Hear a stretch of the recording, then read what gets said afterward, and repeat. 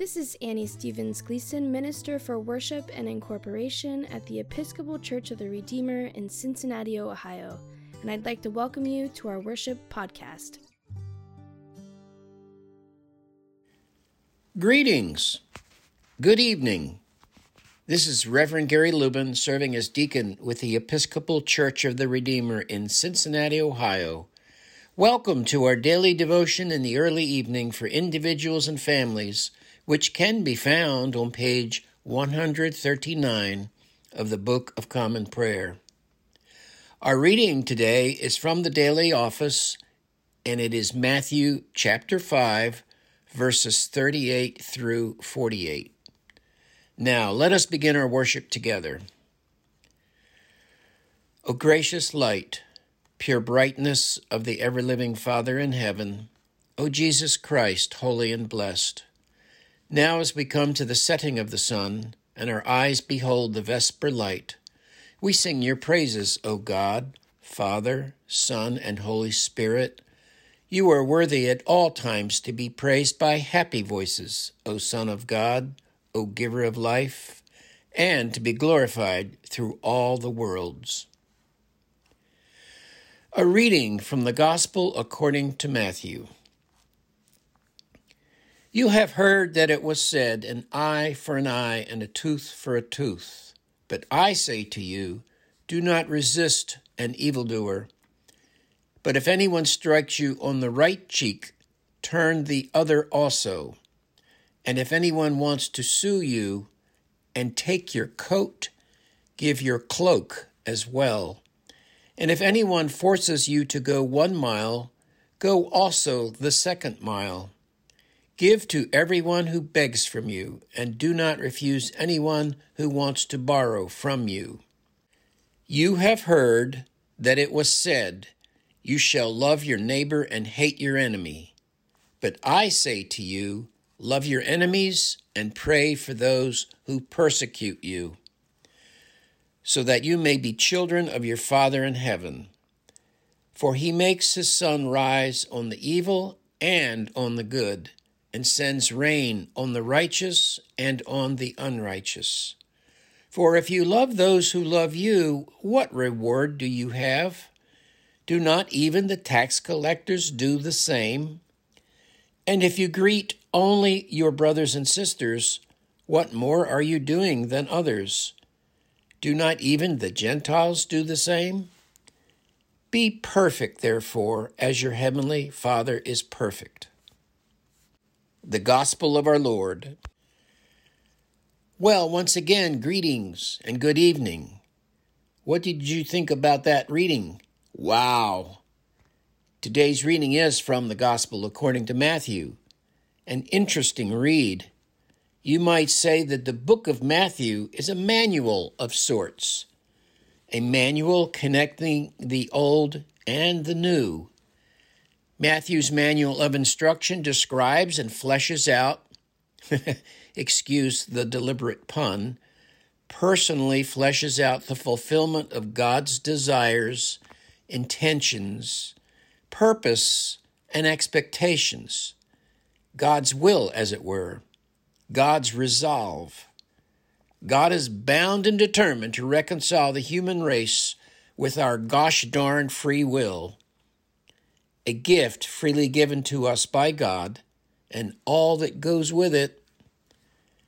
Is freedom of choice a blessing or curse in disguise? Maybe a bit of both. Aha! Of course, back then there was no New Testament during the time of Jesus. God's will for us was known at that time through the Torah and the prophets. And Matthew was addressing a primarily Jewish audience. But as Matthew points out, God's intentions are ultimately accomplished and realized, fulfilled in the life and teachings of Jesus Christ. And Matthew does all of this in 28 chapters, including the 5 noteworthy discourses. Each discourse is a collection of teachings covering specific themes. Now, chapters 5 through 7 includes the Sermon on the Mount, as in mountain. It was probably what we would call a hill, rather a diminutive mountain then, located on the Sea of Galilee, which is not a sea at all, but really a lake, a diminutive sea then. In comparison now, the sermon Jesus preaches from that hill by that lake is not at all diminutive, but in fact awesome, packed full with all kinds of preaching, teaching, lessons in life, beginning with the Beatitudes.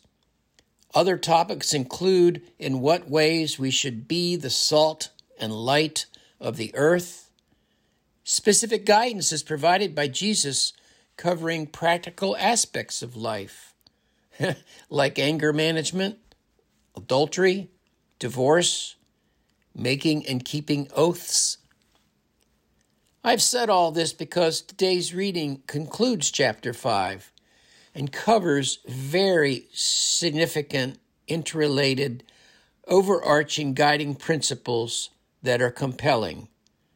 There are two of them: retaliation and love for the enemy. Jesus starts out each lesson by making inference to the Old Testament and social custom of that day by saying, "You have heard that it was said." Jesus presents a new, alternative way of thinking and behavior to be who God intends us to be.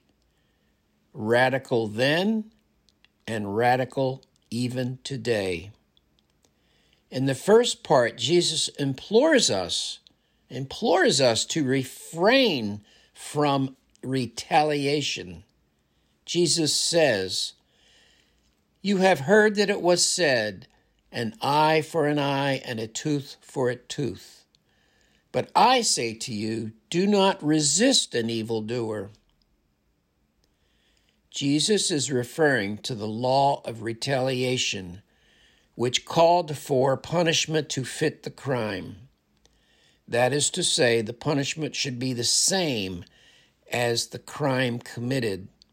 You know, an eye for an eye and a tooth for a tooth, tit for tat. This was with the good intention to control unlimited, runaway, retaliatory, good old-fashioned revenge. Do not play God, we learn in the Old Testament. Furthermore, Jesus the Christ, God incarnate, incarnates, embodies evil outright. That's sort of hard for me to get my head around, but evil belongs to God to do with as God pleases. The inbreaking reign of God in the person of Jesus encompasses evil and evil actions, and actually owning it by embracing it, embraces it in love, squeezing, as I like to think of it, squeezing the life out of it, I would imagine. God's love not only endures, but prevails. And instead of just being passively resisting evil, Jesus calls us to be proactive by taking positive action.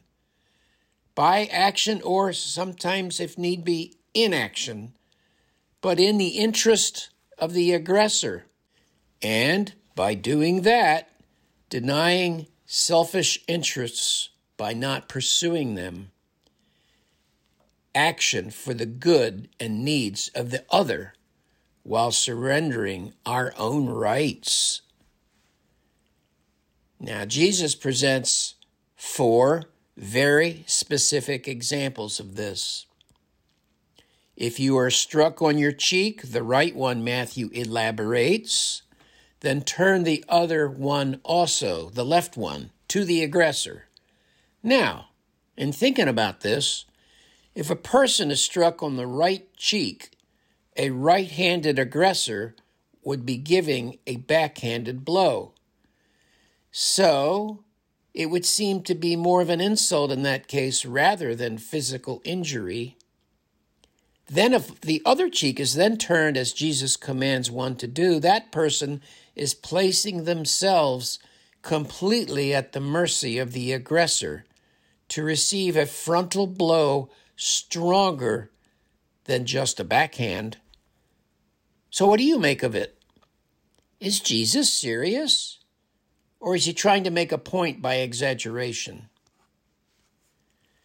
In the second example, if an adversary sues you for your coat, Jesus implores us to not only willingly lose one's shirt, so to speak, but also to offer up one's cloak as well. Now, in those days, the cloak was a toga-like outer garment, a real necessity in life, which actually could not be legally taken away according to the Old Testament rules and regulations. So, we are once again to go the extra mile by voluntarily giving it up, as well only to suffer the humility of standing there stark naked in a public place after giving up all of our clothes. Is Jesus again making a point by exaggerating? And the point is it not a matter of being comfortable and secure enough in God's acceptance and love, even to the extent of being totally exposed and vulnerable, letting go, letting God, by foregoing, insisting on one's rights, legal or otherwise, but instead to sacrificially empower another, fulfilling their needs and wants. And Jesus is not asking us to do something that he did not do for us. There is no greater gift than to lose one's life for a friend. Now, what in the world is Jesus talking about in the third example? Well, it was the Roman practice to allow their soldiers and government officials to draft the services of the citizens of the occupied country, compelling them to provide directions and also to carry their equipment a certain distance. And Jesus mentions that if it is a mile, then do it for 2 miles, and with smiles. This reminds me of that expression of going a mile in someone else's shoes. Jesus says, well, make it 2 or even more. Jesus then wraps it up by commanding us to give to everyone who begs and to refuse no one asking for a loan. Jesus weaves together all that he has said with a common thread, one with a special twist. Jesus refers first to the Old Testament command to love one's neighbor, which is specifically mentioned in Leviticus chapter 19, verse 18. Jesus expands the meaning of neighbor from just those who are immediate neighbors like fellow Israelites or family or friends to mean anyone who needs you, including outsiders, others, those who do not belong to, quote, the club, the other, from wherever, transcending boundaries and walls of being insiders like your business associates, your kin, your people, your neighbor, to expand our envelope of possibility to beyond what is ours, including even Gentiles, for goodness sake, even enemies. Love your enemies and pray for those who persecute you, Jesus says. One last thing. It is a stumbling block to me when I read that last line of today's reading with Jesus saying, "Be perfect, therefore, as your heavenly Father is perfect." How is that going to happen, I'd like to know. Well, the commentary I read says that the Hebrew word used in the Old Testament is tamim, that's Tamim, which means wholeness. Accordingly, to be perfect really means to love and serve God wholeheartedly, or in other words, to be pure in heart. Blessed are the pure in heart, for they will see God. I take real comfort in that. Amen. And now a reading from the second letter of Paul to the Corinthians. It is not ourselves that we proclaim Christ Jesus as Lord, and ourselves as your servants, for Jesus' sake.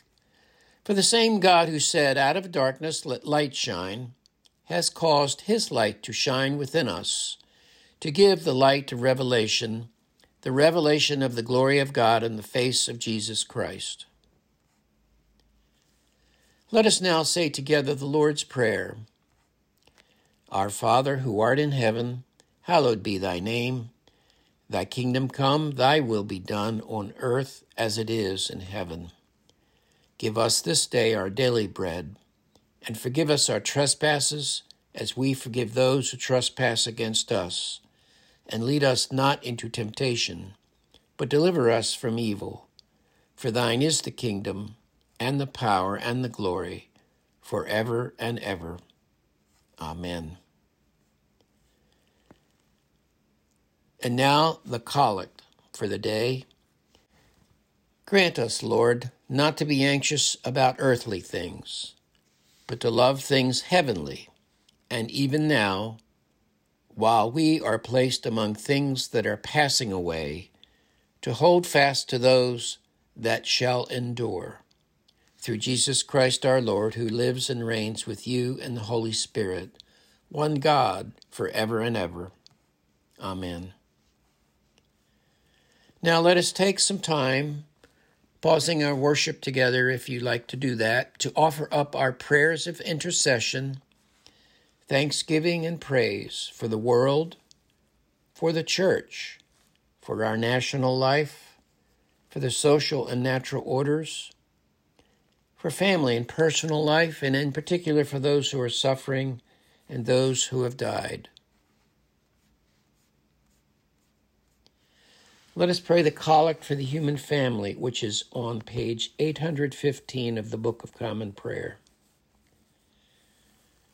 O God, you made us in your own image and redeemed us through Jesus, your Son. Look with compassion on the whole human family. Take away the arrogance and hatred which infect our hearts. Break down the walls that separate us. Unite us in bonds of love, and work through our struggle and confusion to accomplish your purposes on earth, that in your good time, all nations, all peoples of the earth, the one human family, may serve you in harmony around your heavenly throne. Through Jesus Christ our Lord. Amen.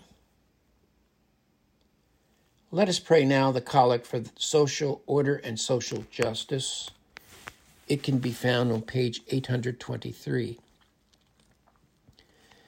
Grant, O God, that your holy and life-giving Spirit may so move every human heart, and especially the hearts of the people of this land, that barriers which divide us may crumble, suspicions disappear, and hatreds cease, that our divisions being healed, we may live in justice and peace. Through Jesus Christ our Lord. Amen. Let us pray the concluding collect, which is on page 139 of the prayer book. Page 139. Lord Jesus, stay with us, for evening is at hand and a day is past. Be our companion in the way. Kindle our hearts and awaken hope, that we may know you as you are revealed in Scripture and the breaking of bread. Grant this for the sake of your love. Amen. Now go in peace, hope, and joy to love and serve our God, in the name of our teacher and Savior, Jesus. Nos